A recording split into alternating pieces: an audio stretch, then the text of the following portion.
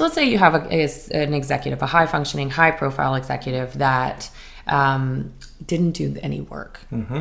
Okay? And let's say they're coming from, they had a fight with their partner in the morning. Right. And it really hit some of those deep injury wounded places. Okay. From when mom or dad or caregiver dismissed, invalidated, put their feelings away. Mm-hmm. That person's going to walk in the door and they're going to be having a really hard time. They might start yelling. They might start barking orders. They might have really super inconsistent ways of leading in their workplace.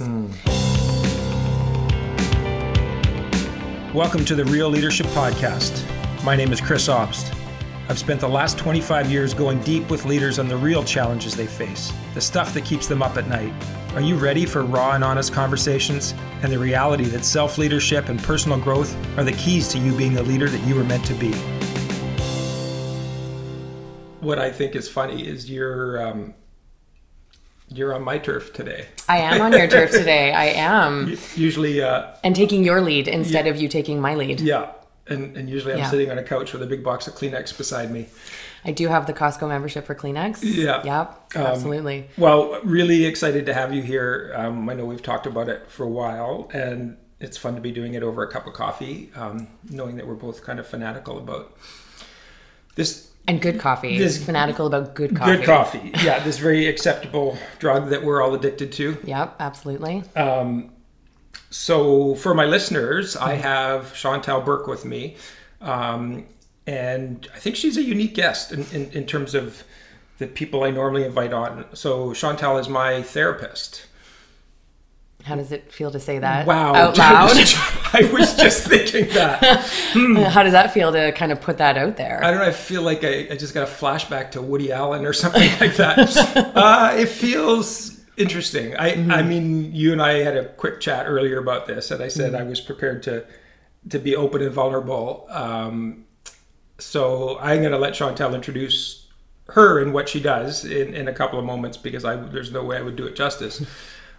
But I met you in the last couple of years, in light of the transition that's been happening in my family. And I actually can't believe the changes in me, the growth, the self-knowledge that has come from working with you. And I've seen you help people in my family. And I just thought my listeners need to know about this.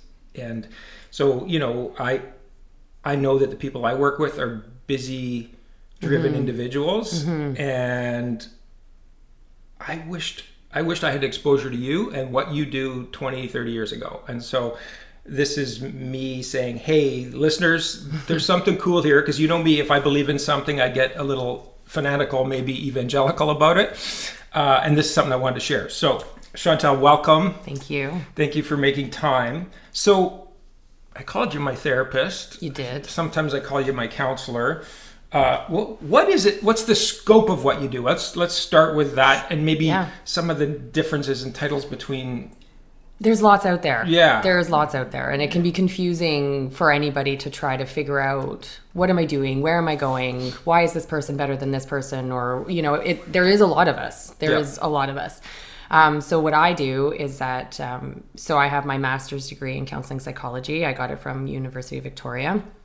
With a bachelor's in child and youth care. Okay. So that's a bit of a different pathway than some people do. A lot of people do like a psych degree. Right. And then they kind of move in, or a social work degree. Mine was a little bit different because of kind of where I started with what I wanted to do, which was I really wanted to work with teens. That's what I really started in my early 20s, what I wanted to do. And then it's morphed into here I am now in private practice on the North Shore. And feeling very grateful and so much privileged to work with the clients that I do. I feel very, very fortunate, yourself included, to be able to witness your journey is really my privilege. So yeah, that certainly comes out in your work. You are not, to me, and I'm pretty critical about professionals, and you bring such a passion and commitment to what you do, not just the technical. Like, I think people can get their training in anything. True. But it's like, are they really in it? And I do feel that with you. So what is, and part of my goal here is recognizing that a lot of my clients, certainly friends, but but the professional people I interact with, my sense is a lot of them aren't seeing a counselor or therapist. Right. And I'm realizing now it's like, I think we should all do that. Like it's just like going to the gym and working out your body, or thinking about, what you put in your body food wise, and like to actually attend to your brain and your emotions in Absolutely. a way that they're just starving for. So I guess, why are so few people there yet? Why are what's holding people back? Absolutely. It's such a good question. I when you were saying that, I had a moment in that Oprah moment where I want to be like, you get a therapist and you get a therapist and you do in the back. The first thing right away is that just the way that therapy has evolved over time from like the forefathers of Sigmund Freud. We always have to, he's the one, right? Yeah.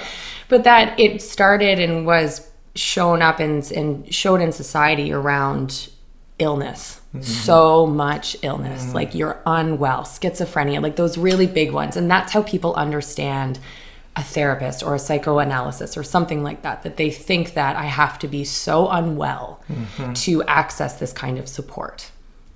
And what I'm noticing in the landscape changing, which I'm really loving, is that the generation Gen Z, I guess, the younger ones in their 20s now, are starting to say, I don't need to be unwell, quote unquote, to need a safe place, a confidential place where I can talk about my most raw thoughts, my most true self, and actually engage with someone who wants to help me and just live a life that I feel is worth living. And so I'm starting to notice the landscaping changing, which is so nice, because I just noticed that most of my clients come in once they've kind of gotten through the initial jitters of like a new person, and I'm supposed to come and tell my deepest, darkest secrets, and oh my God. But I notice their shoulders just come in and just go, oh, I'm seen here, I'm heard here, I'm held here in this space with non-judgmental, loving eyes. And that's what I'm wanting more and more people to engage with therapy for. Yeah. Right? Yeah. It really is, what you just said resonates so much with me about people wanting to be seen and heard. And I've probably heard myself in workshops and coaching sessions when I'm talking to leaders about, leading their teams. It's like, all humans have a need to feel valued. Absolutely. Like not a desire, not a preference, not a want, but an innate need to feel valued. And part of feeling valued is being seen and heard, and as I'm starting to realize, held, right? And that held can mean a lot of things. So, okay, so you've got this skill set. There's loads of other professionals like you out there. Yep.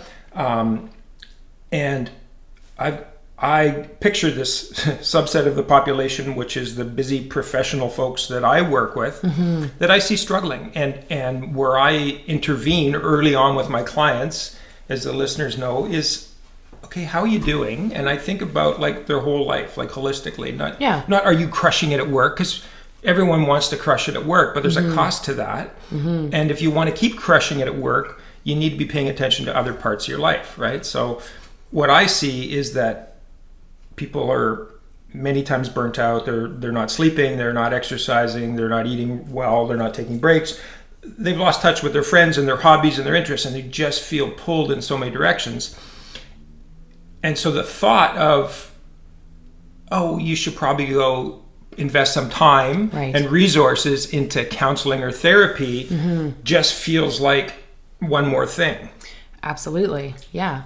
So what do we need to tell them? How do we bring them over? How do we bring them over to the dark side? Yeah. Well, yeah, because look, to be, completely open, like I end up coming to see you because of work you were doing with my daughter. Absolutely. Yes. I brought you in. I asked you to come in and join, as opposed to you seeking me out. So it's quite a different little dynamic, right? I wasn't sure if it was you or her.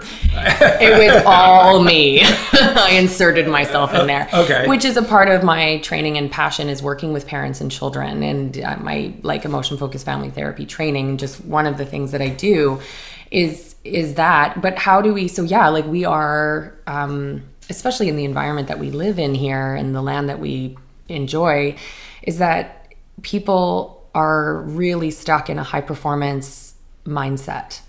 And there's nothing wrong with that. It's wonderful to want big things, to want achievement, to want these things, but at what cost? And my question would be, one of the wonderful things that you can enjoy and discover in therapy is why. What's your why? Why are you pushing so hard? What is going on for you underneath all of that behavior of, I have to do this, I have to do this, I have to go here, I have to do this. And it's, we all have these core beliefs underneath that I don't think a lot of people realize that therapy can actually help you understand. Yeah. Am I motivating from a place of, if I don't do this, then I'm not good enough? If I don't do this, then I'm unlovable? What is the core belief that you're actually motivating from? And I find that that's something that for high performing people in leadership positions would be probably really beneficial for them to go to therapy and find out their why. Yeah, it's so fascinating. And, as someone that's been coaching executives for over 20 years, it's like I can feel, like now I can actually see the picture of what's next for them. Whereas in the past, it was sort of like, I know you're stuck and I know there's something here. I don't have the skill set. I want you to be free and feel better, stronger, faster, more connected to yourself. And I know there's something, but I haven't got the tools. And I remember early days when clients who were new to coaching would say to me in a session, once we got through like you say, the beginning part and they're starting to open up, say, oh, I feel like I'm in counseling. And I would say, oh, well, I'm not a counselor. It's not my skill set. But have you been to counseling? No, but it just feels like what I think it would feel like. And what I realize is what they're saying is I'm opening up to someone sort of outside my circle. It feels kind of safe. They're asking me good questions and they're listening. And so I always took that as a compliment, even though at that time I didn't even realize what therapy and counseling was. To me, it felt like there's trust here and you're opening up. And so I just feel like I know you have only so many hours of the day, and between the people in my circle that are now seeing you, I need a book of people like you, because honestly, and I used to do work focused on family enterprise, and in that I had a lot of conversations with families. So imagine brothers in business together, brothers and sisters, mothers and fathers, and one of the reasons I stopped focusing in that area is that it was so painful. Oh, the dynamics, I can't imagine. Chantal, it was so slow moving because I'm trying to help them, follow the protocol of what good communication looks like and what's right for the business and the family. And then I get one of the family members alone, and this should be like a 42-year-old man saying, yeah, but every time I went to the schoolyard, my brother ran ahead with his friends and left me behind. Yeah, that shit was still there in the boardroom of a multi-million-dollar organization. How so could like that that's be? Like such a that's such a good point as to like, there it is again. Like, why does someone engage with therapy? It's like, well, you do have to deal with your stuff. And so like talking and even like going back to like, well, like what you were saying around like how do people get here and like the stigma around therapy and whatnot. And it's like, well, we all are impacted, and the world is hard. The world is hard and it's heavy and it can really hurt sometimes. And if we don't deal with our emotions and we don't deal with our stuff, then it just layers upon layers upon layers until that, hair trigger comes. And it's the decision, let's say, that the brother made that the other brother didn't like. And then it's a blow up. Yeah. And so it's like, if you know what your hair triggers are, and if you've dealt with your process, you might be able to handle that in such a different, more effective, and less traumatizing way for everybody involved. Right. Right? Not just yourself, but for how the relationship's going to affect it, probably for how like loved ones and family, you're going to just move into being a better person. You're going to feel better about yourself. And so then you're going to be a good person in the world in how you relate to other people. Right. Which doesn't mean you need to be perfect. Absolutely not. But the self-awareness. Yes. Like, I thought I was self-aware. And then you met me.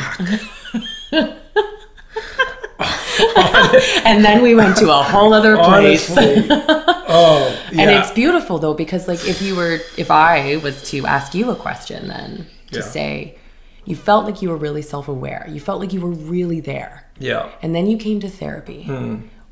What did you notice that changed in your work, in your leadership, in that, by going to a deeper level of deep awareness of messiness, of shadow that we all carry? Yeah. Well, I think what I noticed was, even though I work in a space and carry myself like someone who is vulnerable compared to the bell curve or the average person, if we walk down a busy street in a busy city, I'm like, yeah, I'm Mr. Vulnerability. And it's like, it's kind of a crock of shit, because vulnerability is being in a place where you're really uncertain, scared, and uncomfortable. Absolutely. So we can get comfortable, especially coachy types like me can get comfortable looking vulnerable, because relative to others, we can talk about most anything. We can talk about feelings, but so I think that's part of what the revelation for me was. Like, there was parts, I love that language around your shadow side or the dark side. And it's like a recognition that there's wounds in me, parts of me that are ugly, that I don't like, that have been manifesting my whole life. And I've worked that out on everyone in my world, not intentionally. And, I know I lead with love, but my kids, my marriage, my ex-employees, my clients, there's a piece of that manifests everywhere I go. Yeah. And so I think that... So what I've realized, and it's really humbling, is like you start to look back, and I hope that this doesn't discourage the listeners, because it is, honestly, it feels so, it's liberating. I can look back on times in my life and go, oh, I now see why I did that, said that, felt this, acted that way. And so it's this kind of cool mix of accountability, like there's a spotlight on you and your behavior, but then there's this recognition of why certain things happen. So it's not letting you off the hook, but it is giving you a little bit of grace. Absolutely. Anyway. Well, what I'd love to just even say on that, and for the listeners to know about therapy, and that, we go to these dark places where we can really find it hard to hold ourselves with like self-compassion and love. That also, though, that the repair, whether the repair with ourselves, the repair in our relationships, are so much stronger than the break. And in coming to therapy and saying, let's say in your work around, let's say something didn't go well between like a CEO and like an employee, and they're just riddled in shame for how they handled it, right? Yeah. If someone can go into therapy and learn to look at themselves with self-compassion and loving eyes and say, that wasn't my greatest moment, and I'm going to do better, the repair is going to be so much stronger than the break ever was, right? Because the brain doesn't forget, and the brain can heal and say, wow, that took so much for you to come to me with so much vulnerability, not perceived vulnerability, but vulnerability of saying, yeah, I messed up and that wasn't my greatest self. Do you think we can try again? Right?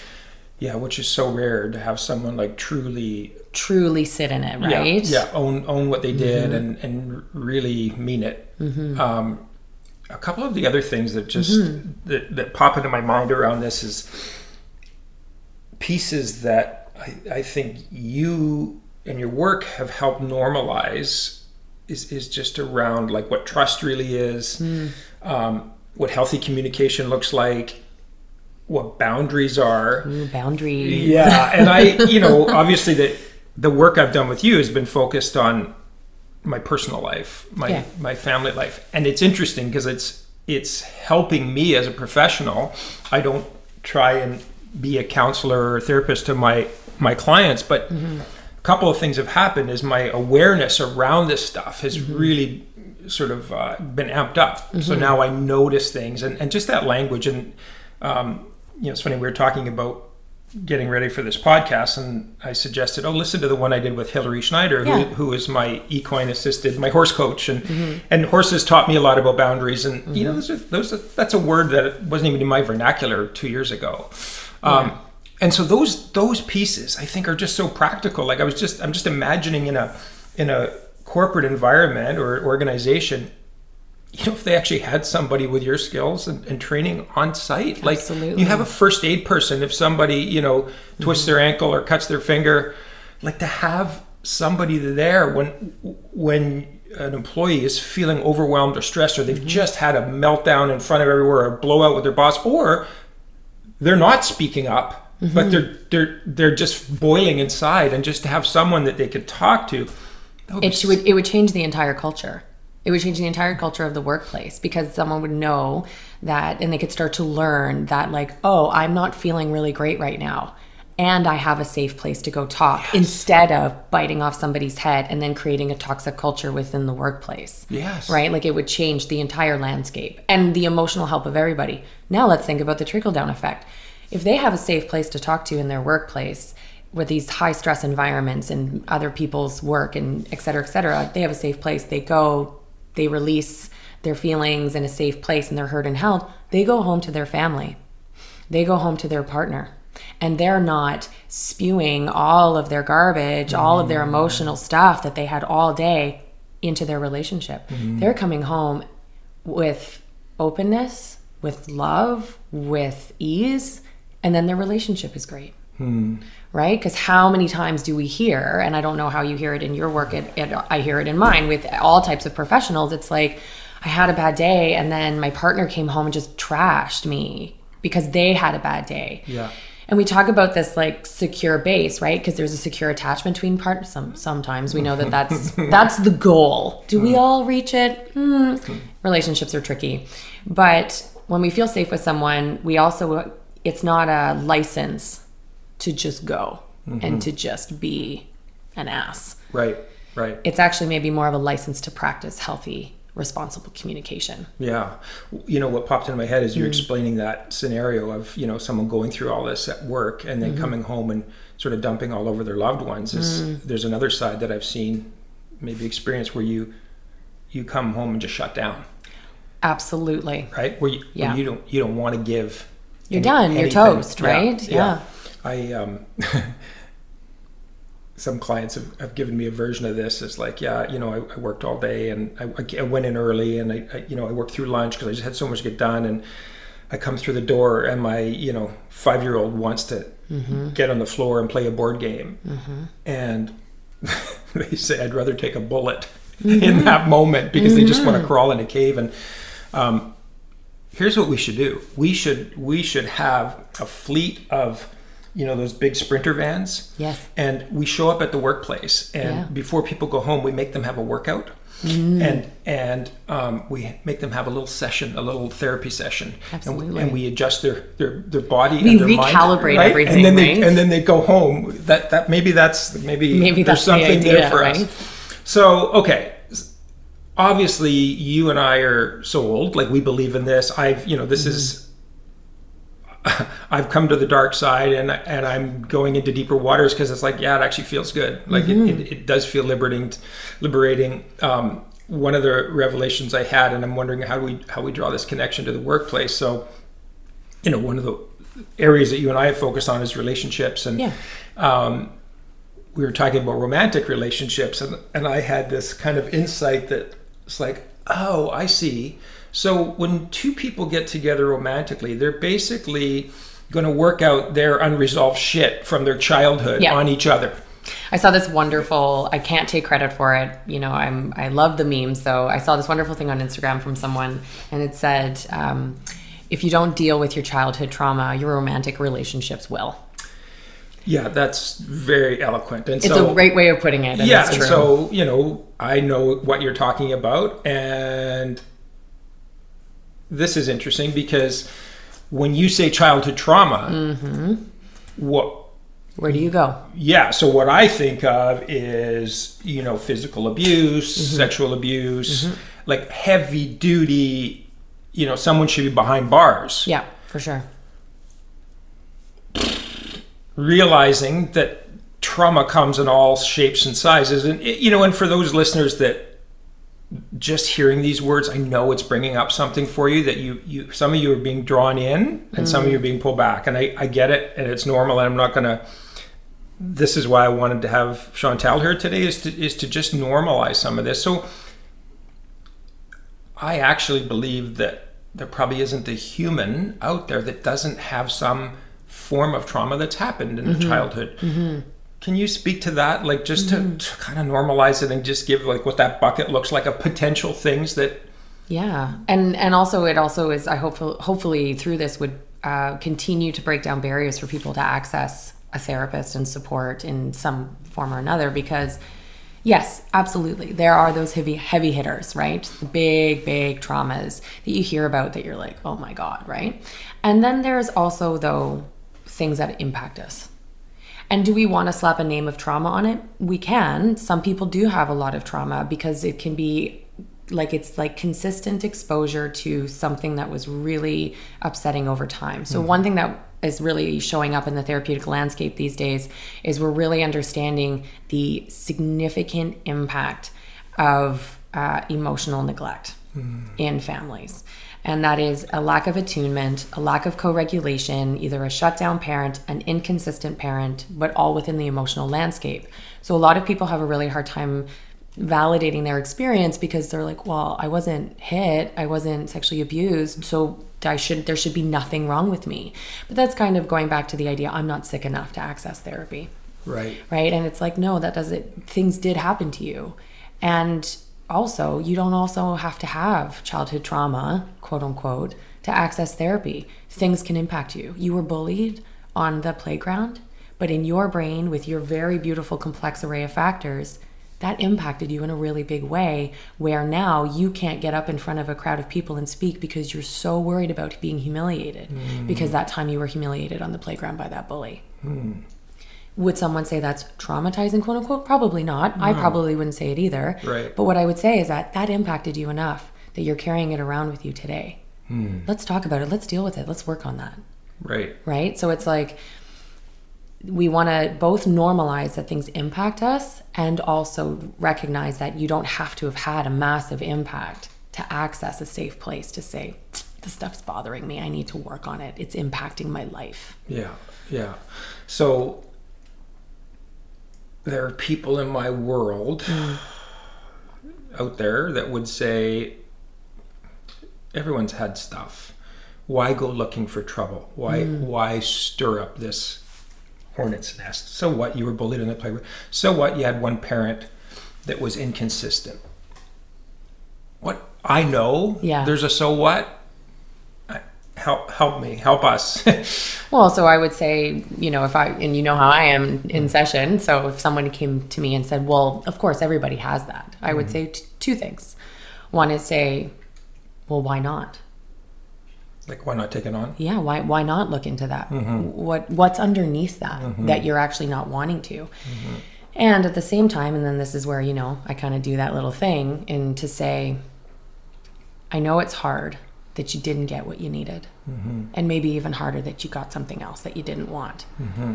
And it's probably a lot easier and a lot safer and a lot more protective to just brush it off, dismiss it, let it move. Yeah. Right? Yeah, everybody's got that. Everybody's got stuff. You're right, everybody does have stuff. But the difference between a person that's probably feeling really good about their life and a life worth living is someone who has a real solid grasp on those things. Yeah. Okay, so I'm with you. Yes, and what can you paint a picture, maybe pick an example of whether it's childhood neglect or inconsistent parent, left unchecked, how that might manifest itself as a grown-ass adult in relationships, in the workplace, in how they navigate their world. So how it manifests if we don't address it, and if we do address it, what changes for us? So we'll look at it from, let's take maybe like an example, or I would just make an imaginary example of like someone in your world, in your work, right? Because that's why we're here. So you have a high leading executive, let's say, right? And let's say they come from a family where they had super inconsistent emotional attunement from a parent. Right. But because it wasn't a capital T, they didn't really pay much attention to it. But they were told to stuff it. Their emotions were told to stuff it, and no, that's not important. Sorry. Yeah. So emotional attunement. Unpack that a little bit. Just a bit. Totally. So it's like, Our brains naturally do it, quite honestly, when they're very open. Babies are looking, eye contact, we coo back, right. All of that, we sway. You ever notice when you pick up a baby, you just kind of naturally sway a little bit? Neuron stuff. All that stuff is like at its peak, right? So when you're in session and you're having an emotion that you're experiencing, you'll notice that my body language changes. I lean in. I'm here. Right. I'm watching. Yeah. I am becoming emotionally attuned to what you're doing. Okay. As opposed to, let's say, you're having an emotion. I lean back. I kind of write on my pad. I'm like, oh yeah. I look at my watch. That's a complete lack of attunement, right? When's he going to be done bawling? Can we be done? You know, like that. And that's such that's a dismissive, invalidating response to someone who's having a vulnerable experience. And children experience at all times because they don't have their prefrontal cortex fully developed. They're just a raging limbic system of emotion. Okay. And it's the parent's job, keeping in mind 30% of the time, to have a secure attachment. So we only need to be a good enough parent. Just really need to put that out there. There's no perfection. Yeah. But that if you emotionally attune to your child 30% of the time, sure, if we can get a little bit more in there, why not? That we're going to generally have well-adjusted, securely attached kids. Okay. So let's say you have an executive, a high-functioning, high-profile executive that didn't do any work. Okay? And let's say they're coming from, they had a fight with their partner in the morning. Right. And it really hit some of those deep injury wounded places from when mom or dad or caregiver dismissed, invalidated, put their feelings away. That person's going to walk in the door and they're going to be having a really hard time. They might start yelling. They might start barking orders. They might have really super inconsistent ways of leading in their workplace. So then what's that going to do? Well, then that's going to have all of their employees around them feeling like they're walking on eggshells. Right. So you're going to have super hypervigilant nervous systems in the work system. Yeah. People are going to feel on edge. They're going to feel unsafe. They're not going to want to do the work. They're not going to perform at their best capacity because they're not in the best prefrontal cortex brain place. Right. Okay, so you have someone that does their work. Okay, has a fight with their partner in the morning, sits in the car, takes a few breaths and says, what's going on for me? That was so hard. Oh yeah, okay. I remember that time when I left for school and I didn't want to go and I was so upset. And my parent pushed me out the door and said, it doesn't matter. You have to do that. Get going. I don't care. And they touch on that. And then, so if the person who's done their work says, oh, that's what that is, they breathe in, have their release of emotion, and then they walk into their workplace in a completely different state with a rested nervous system, just like for everybody else. And then the workplace culture changes. Yeah. Does that kind of give a good example about what that might look like? It is. And it's like this is true, you know, self-awareness, self-regulation, self-management. And I can attest to, and this is pretty new for me, but you know, just in the last couple of months, like being able to catch myself in the act of being myself, good, bad, or otherwise. And right now it's more the bad I'm focused on to say, but it's that instead of emotions escalating, it's like this curiosity of why am I so upset? Absolutely. Why am I so bothered? Why is my mind running wild here? And the curiosity feels like it kind of, I guess it's bringing you into your prefrontal cortex, because now you got to think to answer the question as opposed to just chase this adrenaline and cortisol kind of wave that you're riding now. So yeah, so it makes perfect sense. I mean, and hopefully for the listeners, like the one thing I'll say, and again, I don't have years of this under my belt, but it's freaking useful and practical. Like I can't believe, like after one session where we focus on something like this, like literally that day, it's changing how my brain works and how I think and how I react, which is a huge thing. I'm sure not just for me, is our reactions to inputs.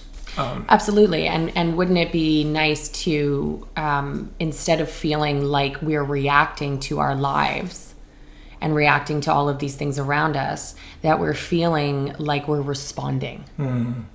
That would be such a nice thing to say, I'm going to take a breath right now. I'm noticing some things going on for me. And even being able to offer that pause to yourself and to others. Right. To say, I don't have to engage in this right now. I'm just feeling it's not feeling right for me, or I need a minute. Yeah. And then say, I'm going to choose to respond instead of react, and how that changes relationships. This is so helpful, Chantal. I'm just wondering about sort of the scope, because like it's a pretty broad field, right? Very much Therapy so. Yeah. and psychology and counseling. Are there, I mean, I know there's a few different disciplines that you practice. Are there any that you want to mention here, just sort of highlight, give us a Cole's Notes version of, just because, like you said earlier, you've been becoming energized and excited by them. They're high impact. One of the things that I know I really enjoy about working with you is it's very practical. So you give me the understanding, the background, but I always leave a session with you with something to do, and I usually have more clarity and feel better when I leave, and that kind of works for me. And the people that I've referred to you have shared the same thing. So, anything you want to highlight about any of the modalities or areas you focus? For sure, that I do. Yeah.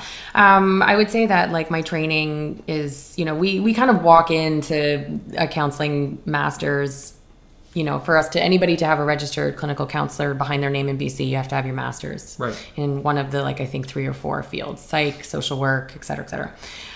There's a difference between psychologists. Psychologists have their PhDs. Okay. So that's like that big difference. A lot of them do testing. A lot of them do practice, but a lot of them do testing, school testing, et cetera, et cetera. Psychiatrists are doctors. They are not necessarily therapists. That is a really clear distinction that I'm always I have some people in my world that are therapists and psychiatrists. Okay. The rare gem. The rare gem that can give such beautiful therapeutic support and session and give meds. Right. Because that's a big piece, right? The meds? For some people, and to remember that meds for some people are forever, and that's great.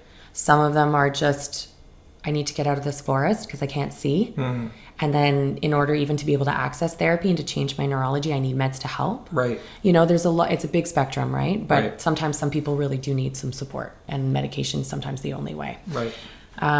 So for me though, I do EFFT. I'm an advanced practitioner in emotion-focused family therapy. I'm an emotion-focused therapist. As you probably hear me lots of time in session, that I'm like, just sit in that, breathe. Where do you feel that? Pretty funny. And then another thing that kind of popped up in my world, after doing some work, like therapy for a while, was I was noticing with my clients that, no matter how much talk therapy, no matter how much digging we were doing, no matter how much awareness we were practicing in session, they would go out into the world and they would get triggered. And they were like, Chantal, we have all these skills, we have all these tools, we've done so many different things. Why am I still getting triggered? And so then I went out to seek out EMDR, eye movement desensitization and reprocessing. Right. It has been a game changer in my practice. It is a brain-based trauma therapy that involves eye movement and reprocessing trauma therapies in the brain. And again, on that trauma piece, it can be the bully on the playground, because it's how we receive and feel in that moment that makes the impact. Right. Versus it could be a car accident, it can be PTSD, it can be a lot of different things. But I've noticed massive differences for people because trauma's in the body, and we have to treat the body. Right. Right. So I've done that. And then another area that I'm super passionate about is parents and neurodiversity in emotion coaching and parenting, and learning how to really raise your kid from a child-centered point of view, as opposed to the ways that we're supposed to, or told we are supposed to. Right. Yeah. When I hear those things is when I wish I could rewind the tape. Right. Yeah. Yeah, totally. That's a tough one. Yeah. It's a tough one to acknowledge that you put your best foot forward. It wasn't that great. Well, and it's hard, right? Because in one of the things that we say in EFFT, emotion-focused family therapy, is that it's not what happened, it's what happens next. Yeah. Right? And so you've already made so much beautiful progress in your family now and just because it didn't go the way that maybe you wanted to, or sometimes you look back and you're like, man, I wish I had that information, or man, I wish I had those skills. You have them now. Yeah. And what we do know about the parent-child relationship is that it's for life. Right. Yes. Wherever you are on the spectrum with your parent, whether you're estranged, or whether you're like completely and totally codependent and enmeshed and everywhere in between, that relationship is for life. You will always have a relationship with that parent. Yeah. Right? And so you get to change it at any time, both ways. Child. Yeah, and that's exciting and energizing and liberating. It is, right? I mean, this week, both of my babies the clock turned over. Yes, it did. Freddie's 27, Oscar's 24, and I'm realizing that, like, I'm putting so much focused energy on building healthy relationships with them as adults, which, like I said, I can hold myself accountable to the things that I didn't do well as a parent when they were younger, and kind of let go of that and say, where to from here. And that is exciting. Like, it's never too late. It's never too late. Absolutely not. Yeah, it's just never like too getting late. yourself off the couch and getting to the gym, or starting to eat better, or having better friendships. It's never too late. Yeah, it's never too late. So if somebody, hopefully by now, there's some listeners that were like, oh, okay, so maybe this might be helpful to me, and maybe it's not so weird. And how does someone start? Like, if somebody's like, okay, I think there's some stuff here I need to attend to, and my listeners are, Canada, the US, some parts of Europe, so it's going to be different. But in general terms, what advice would you have for someone who's like, okay, I want to explore therapy? Yeah, Where do they absolutely. start? What's really cool about, and so I can only really speak from BC and most of Canada. I don't really know the States, but I think it's generally the same in North America. Europe would be a little bit different, especially because they actually, which is really interesting, they have very, very strict regulations around therapists. Most of them need to be psychologists, PhD level. They have way more strict guidelines around that, whereas we have a little bit more loosey-goosey. Also, why there's so many of us. Right. I would say that what you can do is that, just like me on my listings, I'm on Counseling BC and Psychology Today. And what's really cool is that you can go and look what you want. Yeah. There are lots of therapists out there, but we all have different things that we do, right? So it's like, I'm looking for a person for parenting, or I'm looking for someone around divorce, or I'm and so then we click on our profile. I specialize in this, and then you'll find a match, which is also super important. Right. Yeah. And I know in the coaching field, sometimes like fit is everything. Yeah. And when someone reaches out to me, I always say, well, happy to have a chat and explore the fit. Because if there isn't a fit, I mean, there's so much trust and vulnerability and expectations around this relationship. So what happens in your field, in your world, when there isn't a fit? What advice would you have for a client? They have a few sessions with their counselor therapist and it doesn't feel right. What would you suggest to do? Yeah, absolutely. As a therapist, I offer consultations because I do have a very different style than I think what is perceived to be the kind of movie objective of like what a therapist looks like, I am not sitting back writing going, that's so hard. Tell me more. Right. You know that I'm not like that. I'm in there. I'm direct. I use self-disclosure at times as a means of like reorienting the power balance between a therapist and a client. I don't like it. I don't like that power imbalance. Whereas I'm sitting in this chair holier than thou that I have all this information. No, I'm a person. Yeah, sure, I went to school, but I'm a person. And we're relating and co-regulating within the confines of therapy. Right.